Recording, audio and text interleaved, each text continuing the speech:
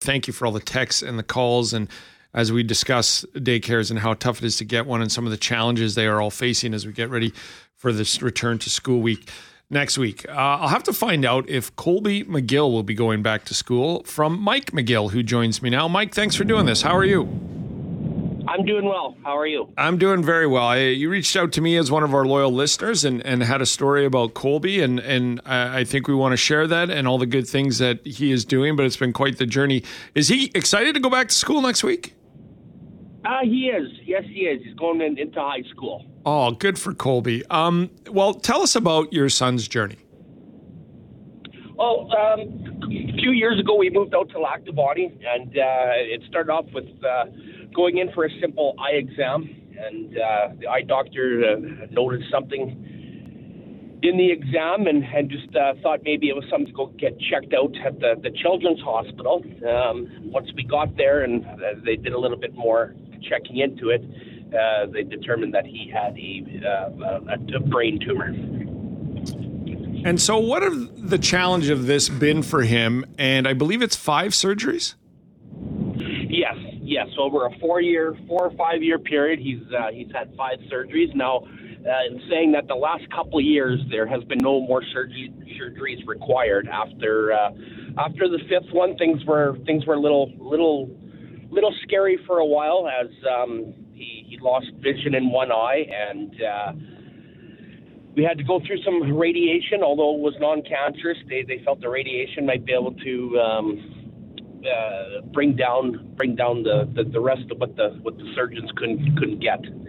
So after that, he had stayed home for quite a while, almost missed all of grade 6, but in the last couple of years, things have progressed in the right direction, and we had started a Colby tournament after things started getting better. Yeah, and I want to get to that, Mike. And I also want to say this might be hard for you to recap, so feel free to take your time, and we're here together, and we'll do this because you reached out to me and I read this story, and I know you had a golf tournament. I missed having you on prior to that, but I did want to get this out to our listeners and just share this journey that this amazing Colby has been on. The first surgery was December 21st of 2018. He's now had 5, like you said. He's 14 and going into school. How is he doing now? Because albeit the tumor and most of the stuff has been dealt with, there's been some other issues that come up while going through this. Absolutely, and it just shows you how resilient kids can be. Obviously, he has an EA, and the town of Lac du Bonnet, where we live, has stepped up big time. The school division has brought in certain technology for Colby, made sure he's had an EA all the way through. Last year he was an honor roll student, 86% average. So it just blows you away that he goes through all that and still can maintain those types of grades, and it's just a testament of what kind of boy he is, and how proud Lac du Bonnet and the school division and his teachers and EAs and principals and his friends helping him through should be based on something like this. Yeah, and I can't imagine the journey as parents to do this with him, but the beauty of it is what you've just said, to see what kids are resilient, and now being a 14-year-old and heading into high school. I can't imagine this has been easy by any point, but also there has to be some inspiration drawn from parents and how proud you are of Colby. Oh, we couldn't be prouder, and I couldn't have done it without his mother, Terry Lynn. I mean, she was the one who, although we were there during the surgeries and some of the goes through the COVID years, so she was able to be in there, but I wasn't allowed even in the hospital. So TL was spending night after night right beside his bed and wouldn't leave, and obviously, as most moms would do. Yeah. And so now we we're here now a few years later, and a couple years later, we almost feel like we've hit the lottery because things have improved so much, and that might sound funny to say, but we had some news that they don't foresee the tumor growing back. It looks like the radiation has done its job. So although he'll be on some meds and stuff for the rest of his life, and his one eye will give him, a little bit of visual issues, he's back being a regular 14-year-old boy, playing golf, laughing. Yeah. And Love you know, watching the sports. Yeah. he sounds like an amazing kid because with everything he's had to endure, as you forwarded on to me, with this amazing young man, he's donated toys to the Ronald McDonald House since 2018. He started a yearly golf tournament called the Colby Strong Golf Tournament, which has an annual invitational. He started in 2021. It's the third annual this year, and money raised was split between the Ronald McDonald House Pediatric Radiation Fund, which Colby also started, and a small portion goes to Colby for his healthcare needs. You and Terry Lynn could probably not be more proud of any individual on this planet. No, there you got that right. And it was kind of funny because after the first year, I didn't know what people thought. And I mean, TL was off work. She didn't need to go. Thought, and it was my uncle and Colby that kind of at the same time said, "Who cares?" And at first, I kind of wondered why my uncle would say that, and then so I kind of stopped and looked at Colby, and he said, "Dad, Ronald McDonald House has helped us, and those nurses." He found out that the nurses at the pediatric radiation would actually at cancer care were actually use their own funds to buy Colby stuff at the end of each week of his radiation, just to keep him inspired to come back. You know, as being a Vegas Golden Knights fan, they would give him a little hoodie or a little whatever, and we found out that all came out of their own pockets.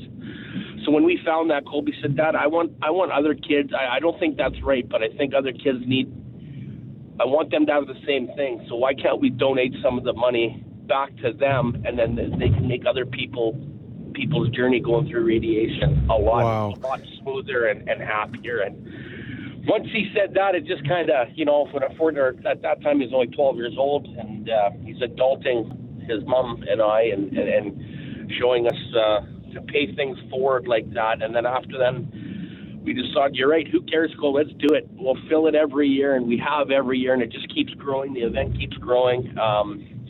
And the locals out here just keep coming and supporting it. We couldn't do it without all of them. But for Colby to do it for that purpose and that purpose alone has made his mom and I very proud.